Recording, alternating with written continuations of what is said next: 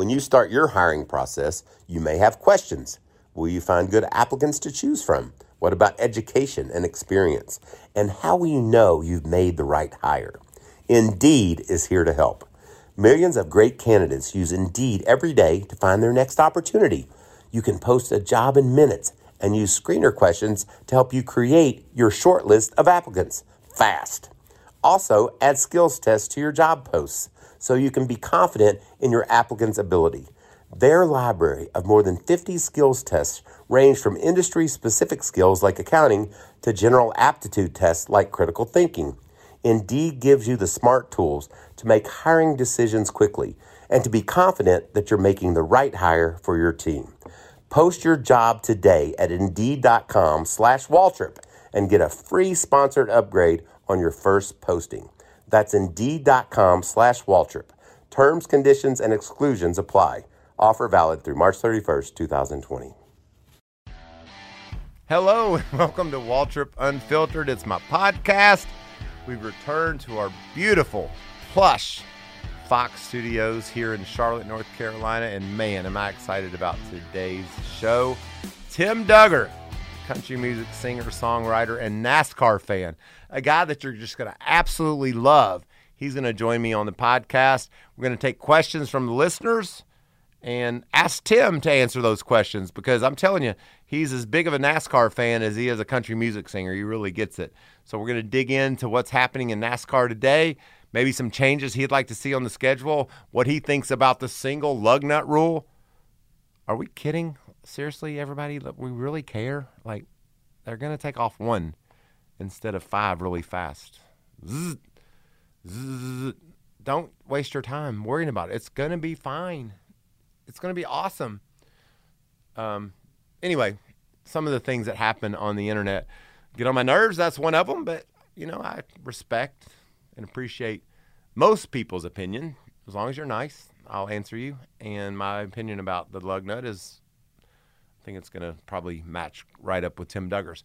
On a serious note, though, there's a lot of talk in the sports world about events being canceled and how we're going to move forward dealing with the coronavirus. And this is obviously something that is very serious. And my opinion on this subject is very simple. It's better to err on the side of being conservative. You know, be careful. Do whatever you can to avoid the spread of the virus. If you think about this, you know, if you read on the internet, you'll see people saying, you know, more people die of the flu. That's true. I get it. But this just started. We have no idea the scope of it. We don't know where it's going to go to. We don't know how we're going to contain it.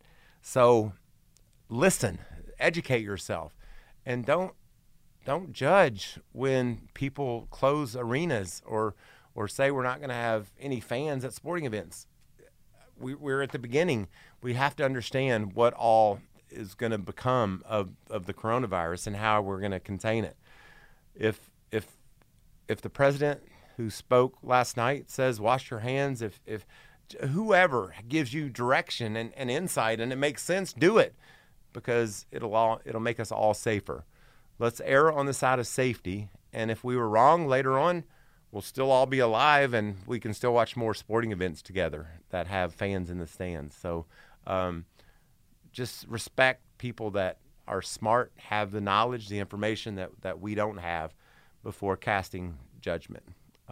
That's where I stand on that. The race this past weekend in Phoenix, so many people were so happy.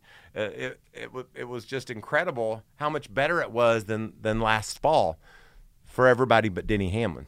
He won last fall and he crashed in the spring, so he didn't like it any better. But the racing, the action, they wanted the drivers wanted tires that wear, and they want tires that fall off. Goodyear's so smart. They can do anything you ask them to do. They want to build the best tires in the world, so they'll build you a tire that'll run 500 miles if you want them to. But that's not what NASCAR needs. They need tires that wear and that fall off, and the drivers have to make decisions on how hard they run. The crews have to make decisions on when they change those tires. So obviously, NASCAR, the drivers, the teams put Goodyear to task. They said, we want tires that wear. And damn, they didn't just deliver again. Awesome job by Goodyear.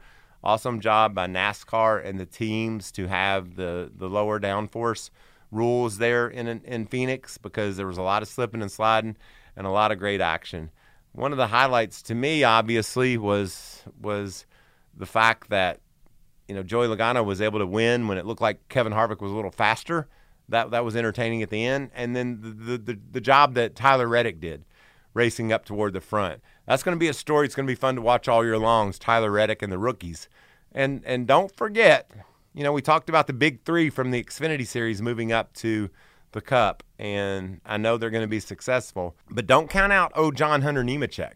He had a solid run. He's been really good in these first few races. Not the results he's looking for, but he's going to be a contender for the Rookie of the Year as well. So a lot of fun in Arizona. I enjoyed it much. The West Coast swing was a success, I believe.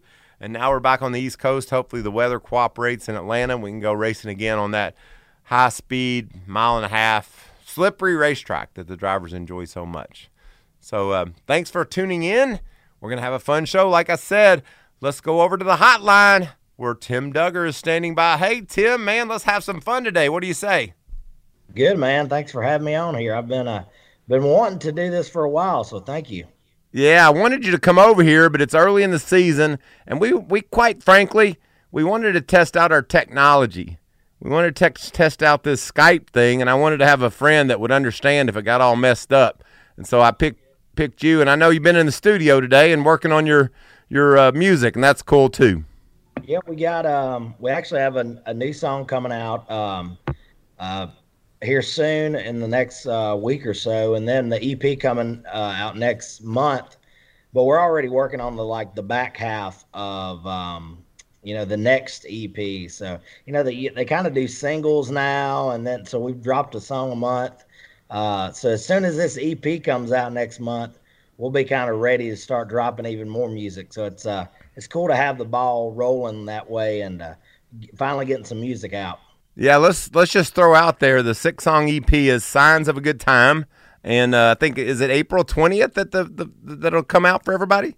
I think it's April 24th. Okay.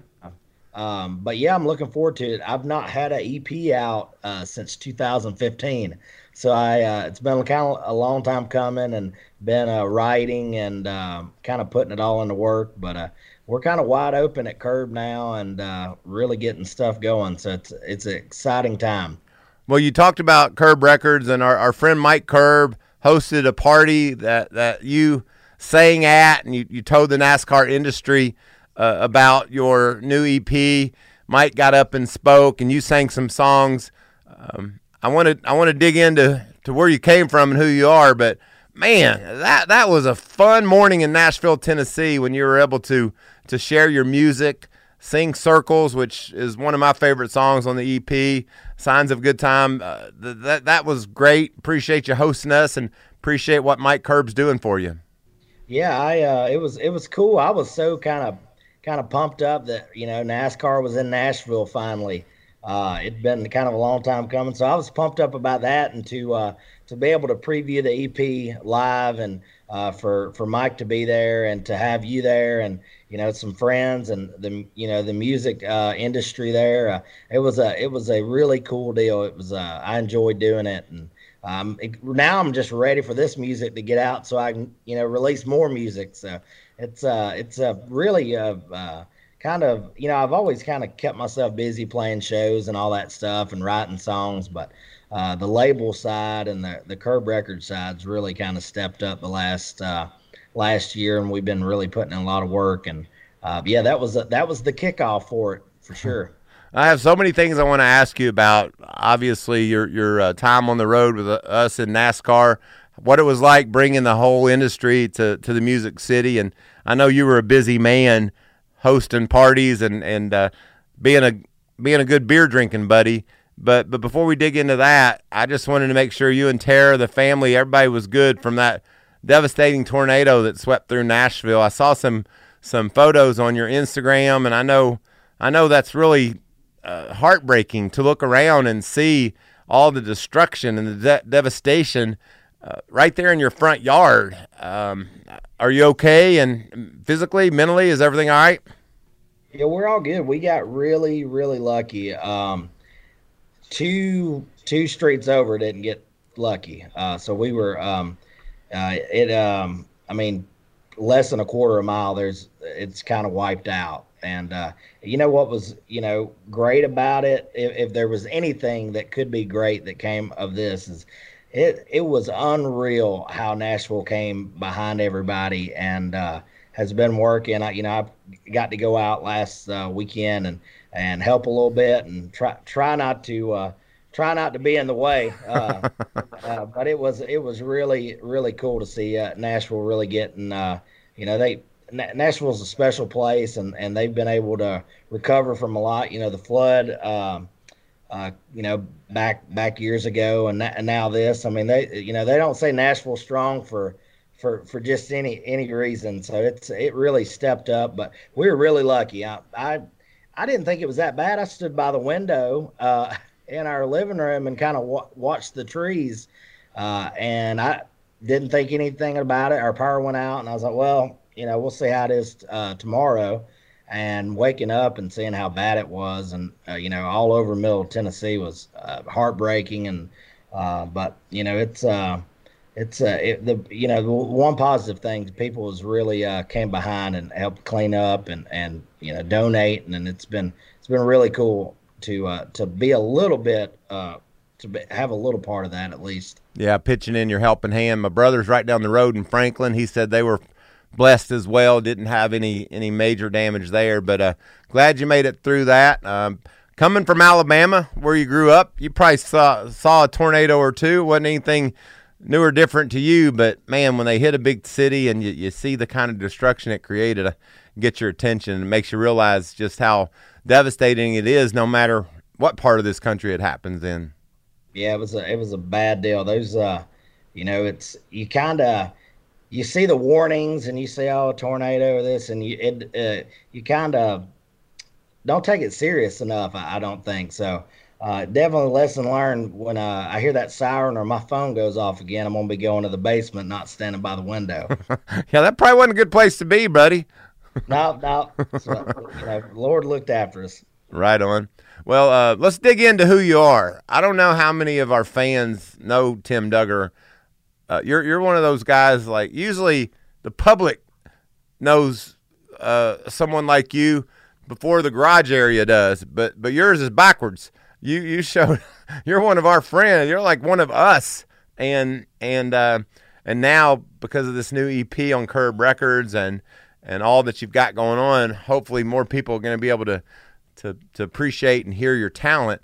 But how did this all get started? I know you grew up in Alabama. Your daddy was a truck driver, and wasn't a lot going on in the music world. You sang in church. When I remember the first time I got to drive a race car, or a go-kart as it was, it was the best thing in my whole world. In the world, I thought I'd gone to heaven. It was everything to me. What was that moment for you growing up in Alabama? And tell me what it was like. Well, there was something about the radio or country music when I first heard it. My dad's a little older, so I mean, he listened to stuff that was even pre-'80s. It was a lot of he was a big, like, Jimmy Martin and Jim Reeves and Merle Haggard and stuff like that. Jim Reeves, so, is he the singing sheriff? No, that's Fair and Young. Yeah, that's right, Fair and Young. I remember Jim Reeves though. My daddy's the same. My daddy was a lot older. We listened to all that same country music you listened to. You grew up on. Oh, it was there was a time where if it even sounded current, it was not country to Dad. But there was something about it. I wanted to be able to sound like those guys, and I didn't. Being a kid, I didn't know what they were singing about, heartbreak and cheating and drinking, but it sounded amazing. I was like, I love this. But I just wanted to. I used to kind of say as a kid, I don't know anything about drinking or heartache, but I sure love singing about it. But as I've gotten older, unfortunately, I've learned a little bit about that. But you're kind of like I love with the radio. You're kind of like Dewey Cox. I think I want some of that. Yeah, that was it for sure. Except I had my sense of smell, but it was. I don't know. It was just something about my dad had a bunch of cassettes. If you bought so much oil you got like a free country hits cassette. So I'd put those cassettes in, and it'd say Shell Rotella keeping the truckers on the road, and then it'd have like 10 country songs. So yeah, I'd sit around and listen to those songs and try to imitate that. And that was when the the first love, I mean, was music. In kindergarten, I told my teachers I wanted to sing country music all the way up.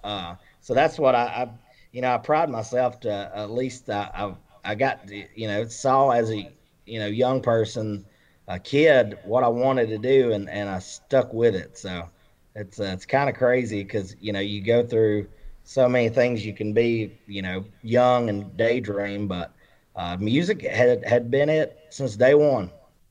Isn't that crazy? Because I was the same kid dreaming about being a race car driver. You're down in Alabama dreaming about being a country singer, and I'll be darned. We're a couple of dumbasses, but it seemed to all work out. We got to do what we love doing, and you're on the cusp of getting to do a lot more of it, because the music that you're getting ready to put out is as good as it gets. It's country. I know some of your influences. I know you love Waylon and Merle. Vern Gosdin is a guy that, my favorite song forever was "Set 'Em Up Joe" and play "Walking the Floor." I mean, that's just a great song. So I think I'm bred from your same. I don't want to say loins because that sounds weird, but I think we're like from the same place. That's how we kind of hit it off, is our love of country music. Vern is actually from the next little community over. He was born in Woodland, Alabama, and that was probably 6-7 miles from where I grew up. So grew up a big Vern Gosdin fan, and stuff that I shouldn't have known at my age. Music. What age was that, buddy? I knew Vern Gosdin songs when I was in kindergarten. Wow. So I Chiseled in Stone is still one of my favorite songs. And it was and that that you could kind of, I don't know, it was just I wish I could explain it, but I there was just something about those songs, and I felt it when I heard it. I was like, I knew how I appreciated, I guess would be the word for it. I appreciated country music at a young age and really respected it and cared about it. And I think that's kind of what made me kind of want to dive in and start doing it. Well, it's interesting. A teenager, or excuse me, a kindergartner, a grade schooler in Alabama. I mean, Alabama's country music, that's part of the culture, but you just took it to a different level. And from the time you were a kid, it's all you were about. How much different did that make you than the other kids? They were all wanting to play football or baseball, I guess. Yeah. I played a little bit of sports growing up, but it was, when it got to 14, 15 years old, all I focused on was music. We would, so the county I'm from was dry when I was growing up. So it was just like the Alabama song, "My Home's in Alabama." The bars across the Georgia line, up in West Georgia from Noonan down to West Point. My parents would go in to like a VFW, American Legion, and they'd work the door, and I'd play like 4 45-minute sets, and I'd be like 15 years old. And when I'd take a break, I'd have to go outside and sit outside. I couldn't be in the bar. But yeah, that was that's what I focused on. I was always, telling people at school about my gigs, and I'm playing over at the hotel bar tonight. While it's football game on Friday night. Well, I'm going to be over here, learning a lot about living and a little about love. Were you the only 8th grader at the bar on a Friday night? I guess. Yeah, but what's funny is my mom didn't like it. She only did it because she knew I loved it. But I remember there times where I 16, 17 playing at a bar, and mom's working the door, $5 a head. Now, starting out, most of the time it was they went in the hole paying the band because nobody showed up. But when I probably was about 17 and a half, 18, I actually started kind of drawing a little crowd. And, if women was dancing a little too, naughty in front of me and on the dance floor, Mom come in there and yank them up. And say, Break them up. Yeah, get away from my son. So fast forward from there. Did you ever have any other jobs? Did you ever have a real job? When I was 16, I had a job at the radio station in my hometown. I was the board operator during NASCAR races. I inserted the commercials. I had that job for 2 weeks. This is a great story, man. This is life here, and I love it. I got fired because I'd come in early and I'd do the playlist, and I'd try to play what songs I thought should be played. And so when the owner heard about that I'd been doing that, he called me in and he's like, this is you're supposed to do this and not everything else. And he's like, if you're gonna make it in the radio business, you gotta listen to me. I've been in this long time. I was like, well, I want to be on the radio. I want you to be playing my songs. I don't think I want to be this guy. So yeah, he let me go, and I had a debt that I had to pay. That's why I got that job. I had bought a girlfriend of mine a guitar, financed it, and I didn't have any gigs that was paying any money. How does a 16-year-old get financing? Well, I gave the guy, I'd made like $100, and so I put $100 down on the guitar.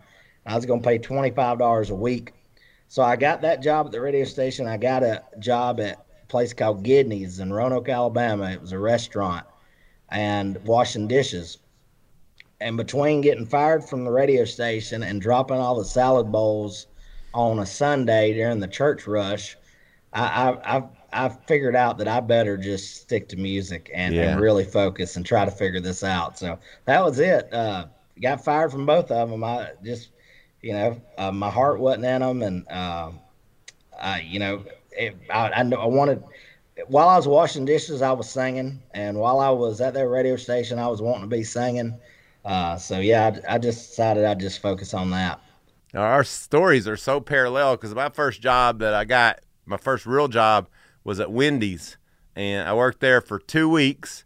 And I started just taking out the trash and washing dishes like you was, but they could see my desire to move up was so great that I got to be a cook. And so I was cooking and cutting tomatoes and lettuce. And one evening, I cut this finger. I can still feel where it got cut. I cut this finger on the tomato slicer, and I said, I quit. This place is way too dangerous for me. So I got out of there, and that was really the last full regular job I had. I was a Pepsi man for a while because my dad, he was a manager at Pepsi, so he kind of let me work there and hang around. But like you, all I wanted to do was race a car, and that's how it all turned out for me. My influences were Darrell Waltrip, Dale Earnhardt, and Richard Petty. Those were the three people on this earth that I don't know what I'd have turned into if it weren't for those three guys. And I know you're a NASCAR fan, and when you were a kid, you were a big Dale fan too. Yeah, you kind of go for who your dad's going for. And my dad, he'd sit on the couch every Sunday, Saturday, all weekend pretty much. He was a Dale Earnhardt fan, RCR fan. So I kind of followed right along in his footsteps on that. I was a DEI fan. Those were the two teams I pulled for, and still have a big, at the end of the day, I'm always a little bit RCR above the other teams. That was my dog that pooted too. It wasn't me. We have no sense of smell over here, Tim. Very good. He's Waylon's laying here listening in on us. But yeah, big race fan. I really didn't get to go to many races live when I was a kid till I could figure out how to drive. That's when I got to go to races. My parents didn't really take me, Dad remembers when Talladega was in the middle of summer, and he's like, even though they changed the date, he's like, oh, it's too hot. I'm gonna watch it on TV and drink my beer here. But yeah, when I was old enough to start going to the races, I went. I remember I'd play a show in Georgia, and then I'd drive over to Talladega, and we'd lay down in the car and then go in there and watch the races. So it's funny how racing's played such a big part in me getting a record deal and my music and playing so many shows at it. I had a guy when I stopped down at Talladega a couple weeks ago, and said hi to some folks, and I tweeted a picture out or whatever, and this guy commented on it. He's like, I remember you playing across the street with a tip bucket back in late 2000s at the free camping. I was like, yeah, and that who would have thought I've played Talladega 9 times now, so it's very, very strange how that played into it. But I'm a big NASCAR supporter, big racing supporter, and because they sure support me, and so I'm always pro racing and always trying to talk up NASCAR and get people to watch and into it. And I always tell people, you give it a shot, you're going to be hooked. Yeah. And how did the relationship with Richard Childress start? How did you get to be friends with RC? So there was a Talladega race that Brian Vickers won. He wrecked. Didn't he wreck Jeff Gordon and Jimmy Johnson? Junior and Jim. Oh yeah. So I was up in the stands, and they were raising hell, throwing beers, and it was awesome.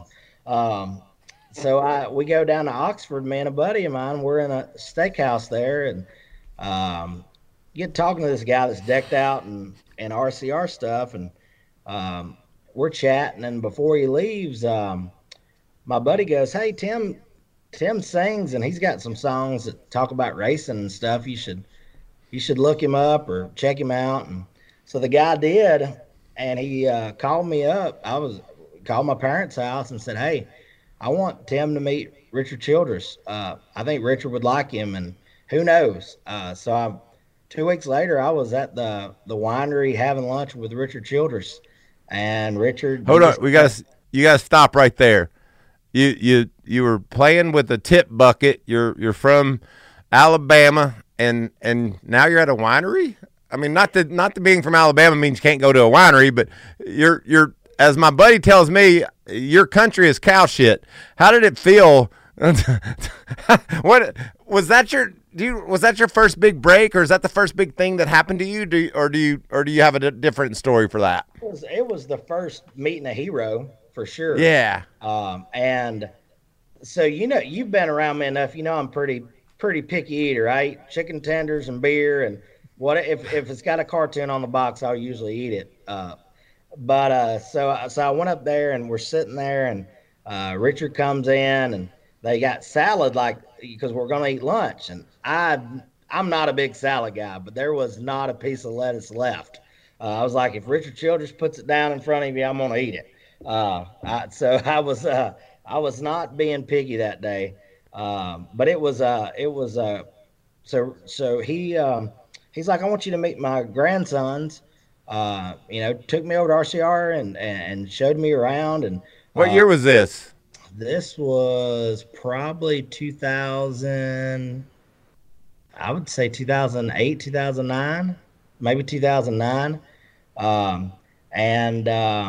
He said, "Have you ever played any races?" I was like, "Well, I played the free camping for free." So he called up Atlanta, and he called Talladega. And that kind of started it all. I started playing those, and didn't know anybody in the sport except them. I don't know. It was I had done that for probably about 2 years. Just playing like a very small handful of races, and I was playing the Fan Zone at Daytona when you won the truck race. Mm-hmm. And I was playing that Fan Zone. Did your dog just fart again? I heard something weird. What's that? Did your dog just fart again? I heard something weird. Maybe he did. But I was playing that fan zone before the truck races when I met Mike Curb. He was down there and he had heard me, and that kind of started the whole thing about getting a record deal. So yeah, if it wasn't for racing, uh, it played a big part in it. I it's crazy how that world kind of and that's the reason I'm a legit fan of it. And that's what makes it even more special because I grew up such a big fan of racing and NASCAR and everything. Well, you're a big fan of Waylon Jennings. Show everybody your arm, A, and then and B. What's your dog's name again? Waylon. Yeah. So when I think of Tim Duggar, I think of hard worker, and I'm not kissing your ass here. I'm just telling you. And the reason why I say that is it ain't come easy. You know, you talk about 10 years ago you met Richard Childress, you know, and you've been digging. You've been going to shows and working your butt off. You had a song, beer on a boat, which I thought was a hit. You know, that how many years ago was that? That was 2015. So, I mean, there's been so many moments along the way you thought, you know, all this hard work's going to pay off. And I know you're living a good life. You're happy. You're getting to go to races and do what you do. But when I watch you give a concert at a NASCAR race, you're sitting on a stool with your guitar. I don't know how many songs you know. It must be countless because you can just sing anything anyone wants to hear as long as they want to hear it. My daughter, we were at the Bahamas the other day, and I was singing, you know, because I like to sing, you know that. But somebody come up and she said, this girl said, Macy, your daddy knows every song. And Macy said, no, he doesn't. He knows a few words to every song. But you literally know every song. That's a gift. I mean, not only did you have this desire to be a singer since you were a kid, since you can remember, but somehow you have this capacity to entertain people. What do you think about that? I think I just play in clubs. You know, I there for probably 7 8 years. I'd play like, you know, start at 9 and play till 2 and never leave the stage. And I was dumb because I wouldn't let anybody else in the band sing. I'd sing them. You know, what if they were better? You know, you can't let them sing. What if they're better? Exactly. That's the way I was. I'm not the best singer, but I got to keep it going. I'd get in my race car if I had one leg falling off or I had the flu. Like, what if somebody gets in it and goes faster than me? I can't chance that. That's right. I was like, well, I ain't gonna let these guys sing, so I better know a lot of songs. But I mean, there was times I'd go when I was working like the college bar circuit, and it'd be 7 nights straight. You know, 10 to 2, no break, never leaving the stage. And you better know a lot of songs or, you know, kind of, you know, I always like I never used a set list or anything. I tell the band the first 3 songs and we're going to go from there. But yeah, I don't know. That's my favorite part of it. The songwriting I enjoy and the being in the studio I enjoy, but being on stage is a million times more important and more enjoyable for me than anything. I'd rather be playing live than any other part of the music. And when you started doing all that, there wasn't the you know, the cell phone with the words either. No, I see, you know, and I'm not hating, but you know, I'm not gonna have a phone up there reading off of it. That's not you, is it? Yeah, the least I can do is learn the song. And I'm also, I really wanted to get a record deal. And so if there was a song I didn't know, I would not attempt it. Because what about if while I'm playing a song I don't know, that's the time somebody's going to walk in and hear me, and I'm singing a song I don't know. So I wanted to make sure I was always kind of on my game. So I you know, you got to do what you got to do. But I always, you know, but all those cassettes my dad had, I actually was going through some earlier because there's so many of them. Kind of, it just stuck with me, and everything from classic country to '90s country on up. But I can't remember people's names, but I remember country songs. So it's weird. It's a good thing you didn't hit concrete walls because I can't remember shit. I'll tell you that. We've had a good time singing over the years. Oh yeah, I got to sing with you at the stage in Nashville, right? Yeah, we've been on stage a couple times here in Nashville, and your cruise, that was a good time. We did. Oh yeah, we got to meet Cheryl and DL. Yeah, maybe two of the best Americans I ever met. Oh, they're awesome. They're awesome. Yeah, down there in Cheryl Texas. and DL, for you people listening at home, they own he owns a pawn shop, and they have a condo off Turn 2 at Texas Motor Speedway, and so Tim goes up there and does concerts for them. And when I was doing Dancing with the Stars, I brought Emma, my dancer, up there, and she got to meet everybody. It might be one of my favorite stops of the year, getting to go see Cheryl and DL. And I hope come April here in a couple of weeks, you're going to be down there. I guess it's even in March. It's a couple of weeks away. Yeah, I'm actually going to have to miss this one. I've got some shows that it's a good problem, but I'm definitely going to miss them.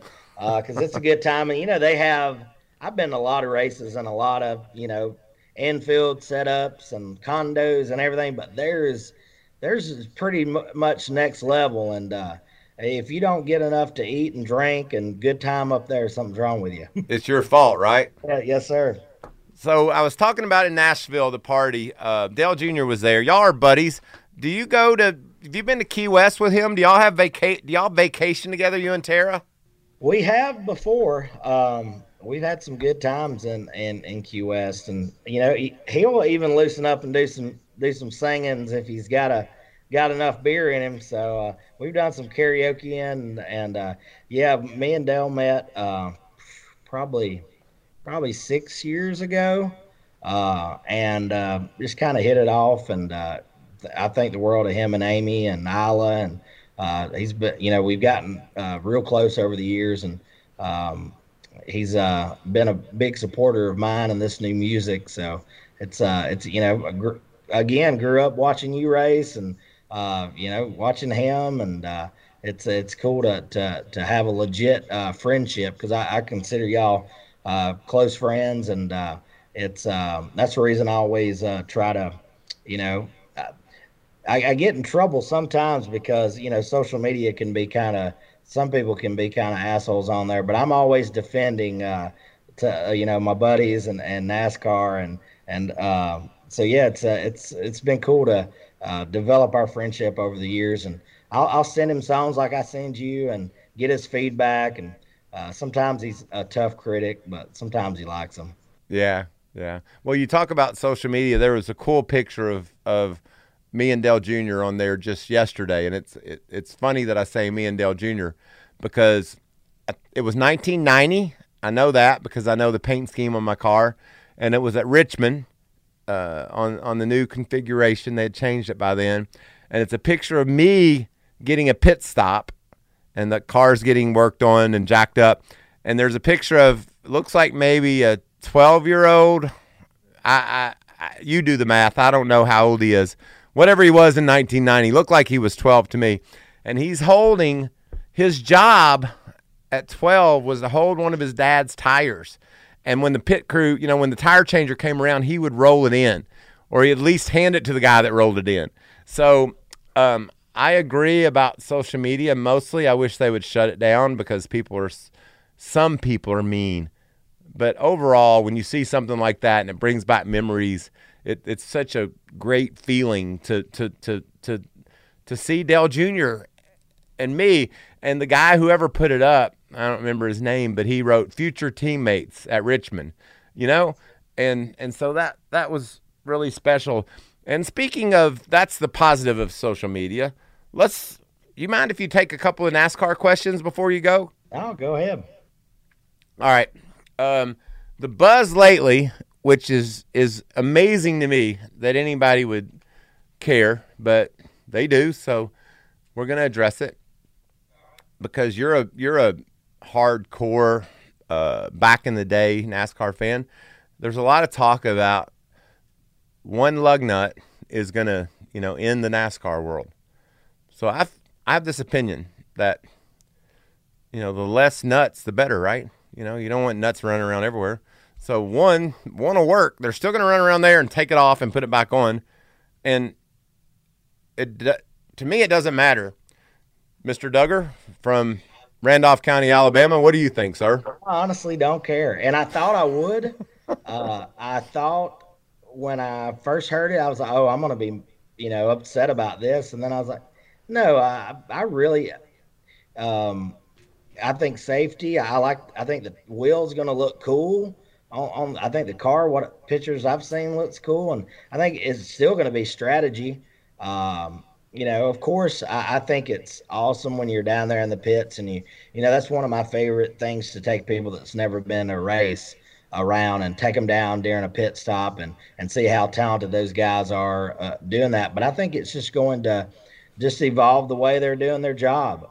I think it's going to be cool. I'm all for it.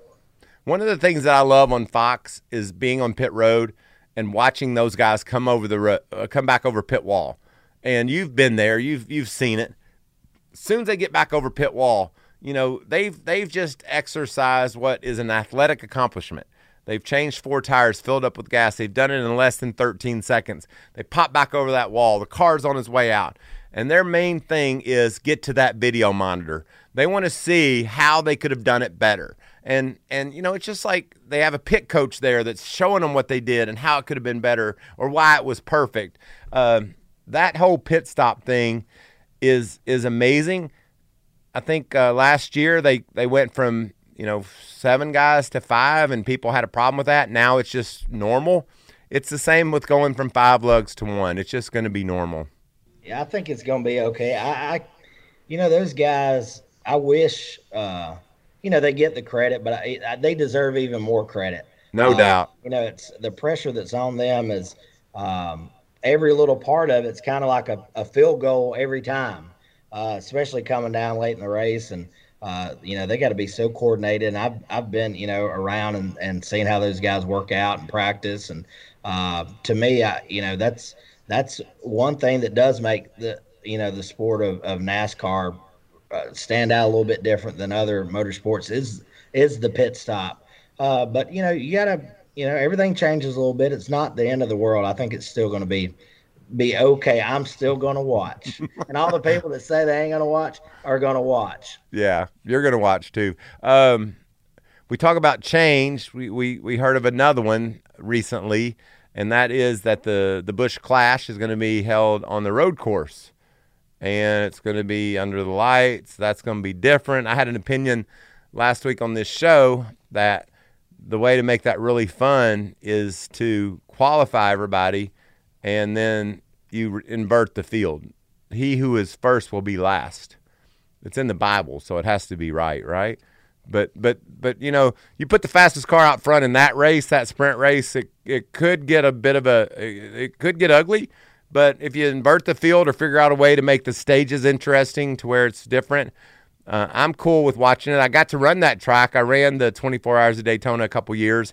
It's a really fun racetrack. I'm glad they're going to run it. I want to see the Cup cars. I've always wanted to see the Cup cars on there. I just wonder your opinion on it.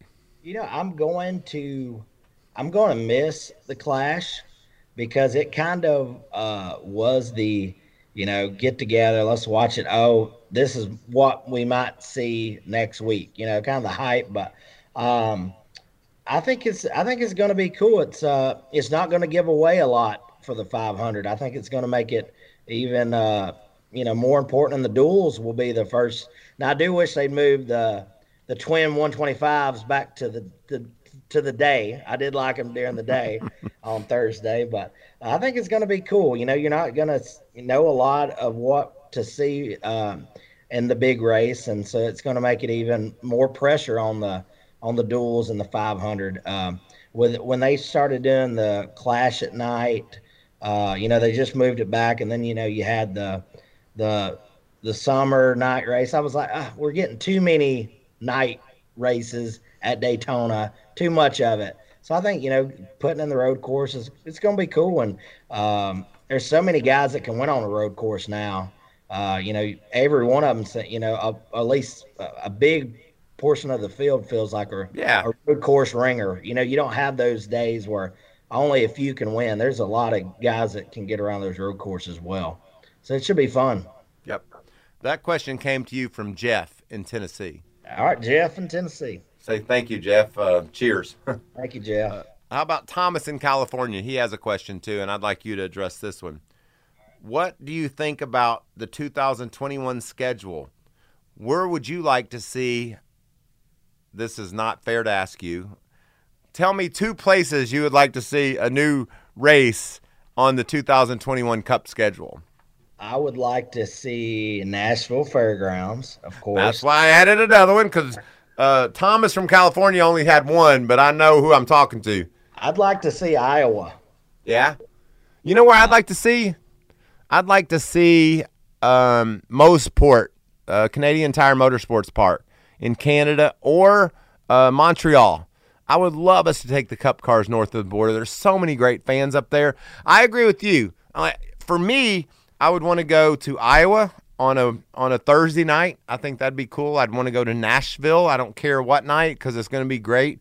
I want to go to Canada, and if we go to a road course in Canada, then there's a short track up there as well that it would kill it. It would pack that place. I would love to go to Canada. Canadians, they party. You see them at Michigan, you see them at Watkins Glen. If I could do anything to the schedule, all right, I can make any change. It would be in middle of the week, though. All-Star race would be in Nashville, and then the banquet in Nashville as well. But I think that short track, have the All-Stars, whoever makes the All-Star race, would be really cool midweek in Nashville, and pack it out and make it an event. And then come back and do some drinking and honky-tonking for the burnouts on Broadway and all that. It'd be perfect. But it's at least they're it seems like they're trying to get it back here. So, but I love Iowa. I mean, I think add more than just one. Add a few.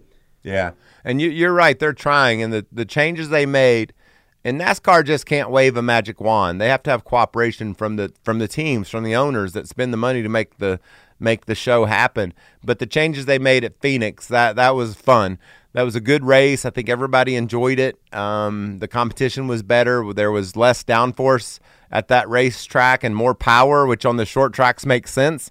But at Atlanta this weekend, there's more downforce and less power, which makes perfect sense because we want to see these guys running 2-3 wide. The way they raced it at Vegas, that was crazy. It was so fun to see the competition. So I think you're right. Not only the schedule, but the rules that the cars the rules that the cars have.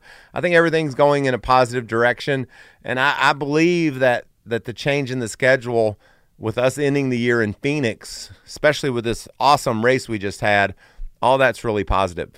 Yeah, it's I love Atlanta, as growing up and watching so many awesome races there, and going there and seeing a lot of races, and I think it's I tell you, people, you encounter all kind of people that say stuff. I haven't watched racing in a while, or I haven't, and to me, it's going as strong as it's ever been over the last couple of years, and the racing is great, and I love the competition, and the group of guys that's in there racing, the young guys coming up, against the older guys, and it's to me, it's a good time to get on board if you've never watched it, or if why wouldn't you be excited about the races that we're getting to see? It's been fun. I enjoy it. I love it. And what I love about you is we've spent the last probably half hour talking about NASCAR, but on April 24th, you've got a new LP coming out, and I've challenged my producer, Ford. We got to roll in some of these songs. I want to roll in Circles because I love Circles. I'm gonna say right now, and we're not a fancy podcast like Dale Jr. Download. We're sort of like the Truck series of podcasts. But Circles is an awesome song. So I'm going to pause here, and here we go. Let's see if it happens.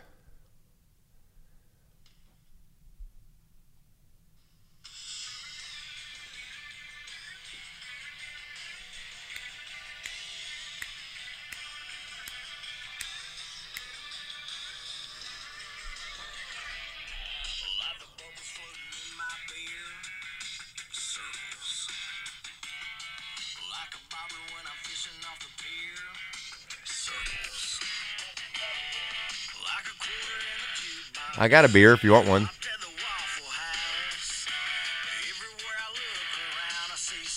Perfect, Ford. Now, you know what I want to hear, Ford? My favorite one, Signs of a Good Time. Pull that up. This EP, Tim, you got to be so proud of it. It's you. And I guess the folks at home can hear it. I know, but you got to be proud of what you put together. Oh, yeah, I am. You know, we got You're Gonna Love Me came out back in January. Circles, February. We got next week another song called Home Away from Home, which you know my love of dive bars and finding a little hole in the wall bars and drinking there. So we have a song about that, and then Signs of a Good Time and everything comes out next month. And it's the whole 6 songs, they're me. So if you like them, you like me. And let me just say, if someone has listened to this podcast and they just heard Circles, they're going to be like, well, that's the guy I just was listening to. And that shows how your authenticity, who you are. That's awesome. You know, when I was recording those, so there's Circles gives the little nod to NASCAR, and then the first single, I Still Miss Earnhardt, I Like a Cold Beer Now and Then. I was asked, do you want to put racing in on this EP? Do you want to be that, or do you want to get away from that a little bit? And I'm like, well, no. I want to make sure to tip the hat to the folks that have supported me and that I go play a lot of races, and we got some races coming up this year we're going to play, and it's going to be awesome to play those songs that are out and that was inspired by them and those moments and y'all, and and there's going to be even more. I kind of always want to tip my hat to racing because it's been such a big part of my story. And part of racing is a good team. You got to have a great team to win races. And I know Mike Curb and Curb Records is a big part of your team. And your album was produced by Brandon Hood. Tell me a little bit about Brandon and how your team came together to make this EP. So Brandon Hood he's worked under Dan Huff for that's kind of Dan Huff's been his teacher. Dan Huff, if you Google him, you'd be really impressed with the stuff that Dan Huff's produced and play guitar on. He's actually playing a guitar on a song on the EP called You Can't Leave Me Now. But me and Brandon wrote together. We got booked for a write and walked in and we sit down. He's from a little town in Georgia, North Georgia, and we got to writing, and we wrote a song called Whiskey Loves Me. And at the end of the write, he's like, hey man, if you ever need anybody to work with or want to work together and just really dive in, I'd love to work with you. And I would go ahead. Yeah. Maybe we'll write again. So I had the option to go with a well-known producer who's produced a lot of hits and has a really big relationship with Mike Curb and Curb Records. But I wanted my own guy.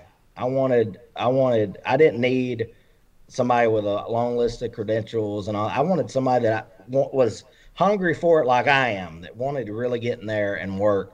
So Brandon, he actually was playing guitar at the event that you came to at Curb. He played guitar on the record, produced it, co-wrote some of the songs. He co-wrote on Signs of a Good Time and Cold Beer Nights. It's kind of like, it's kind of like clicking with a crew chief. He hadn't won any races and I hadn't won any races, but I wanted to work with him and he wanted to work with me, and it's been a great relationship so far. I told him I hope we get to work together for years to come. That's awesome. So the EP is Signs of a Good Time. It comes out on April 24th, produced by Brandon Hood, and features singer-songwriter Tim Duggar. Awesome time tonight, Tim, hanging with you. Thanks for your time. Now, I say all that. I really got a couple more questions, but I really wanted to just sound like I was a professional broadcaster. Didn't you like the way I transitioned? Great, man. I thought we were about to have a final thought and take care of yourself and each other. We're going to do a virtual hug. No, but actually I wanted to tell you that on the Grid Walk Sunday in Phoenix, I sang to Blake Shelton. And did you hear his reviews of my performance? No, what did he say? He said you suck. Oh, damn. I know. And you and I, we sang together, and you said I was pretty good. Man, we Miami, and there's a video of us somewhere doing Luckenbach, Texas, and Yeah. but I mean, Well, that's not as mean as he was to Clint before the race, I guess. Yeah, he said he sucked too. I guess he was just on a you suck thing that morning. And the thing that's funny about that is in Charlotte, Blake was doing a concert, and he was singing, I don't even remember the song, but he saw me, and I was standing in front of the stage, and I started singing the words back to him. Well, I don't know the words that good. And so when I was singing the words to him, he started singing the wrong words to me, and he's like, "Hey man, stop it. You're screwing me up too." So I guess our music history doesn't work well together, but it was good to see Blake at NASCAR, and it was a great weekend in Phoenix, a great crowd, and just a really, really entertaining race. So I'm glad that, I'm glad that we're in the place we are with the sport, and I'm really thankful that that you're going to be there for the ride.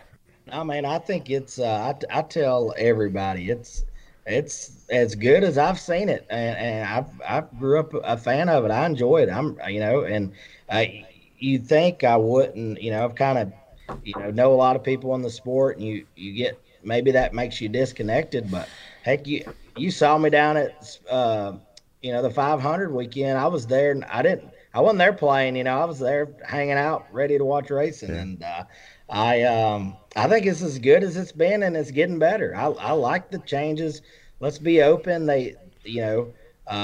Everybody didn't like the changes of the cars when they started changing them, and look at what the cars and the safety has done, just this year. So I think we got to, be open. They know what they're doing. It's going to be okay. I love it. And I don't know if you've heard or not, but got a new beer. So next time you're at the races, we'll have a 2-time blonde. How about that? Yeah, I'm ready, man. I saw the post, and you told me a little bit about it when you were in Nashville, and me and beer, we get along pretty good. So I'm ready to try it, and I'm not going to just drink one. I'm going to probably drink like 12 of them. So yeah. Make sure you have enough. You're really good at drinking beer. I am. Thanks, buddy. All right, man. Thank you. Man, that was so much fun. Thank you, Tim Duggar, for joining us. Isn't it funny when you talk to him? It's crazy. Like, I was a kid and I wanted to be a racer. He was a kid and he wanted to be a country music singer. And we were both blessed enough to make that happen. So thank you, Tim. I appreciate you so much joining the show. And thank you guys for tuning in and listening and watching Waltrip Unfiltered. We have so much fun here. We get to know people that deeper than we ever thought possible. For me, like, the guys that come on the show, they're my friends, but when the show's over, I feel like I know them better than I did by far before the show. That means the world to me, and I know that it must be special for you guys too to get to know some of our guests. So thank you for tuning in. Be sure to share how to consume Waltrip Unfiltered via your favorite podcast app, YouTube, any of the social channels for Fox Sports. Be sure to share those with your friends, so that maybe more people can tune in and check out our podcast. I really enjoy doing it, and I really appreciate you listening, and we'll be back next week with another great guest. I know for the last couple weeks I said I was going to get to Victory Lane and do some interviews. I haven't made it yet. That's a little bit more difficult than you might imagine, but I'm not going to give up. We're going to do that soon. Thank you so much for tuning in, and we'll see you next time.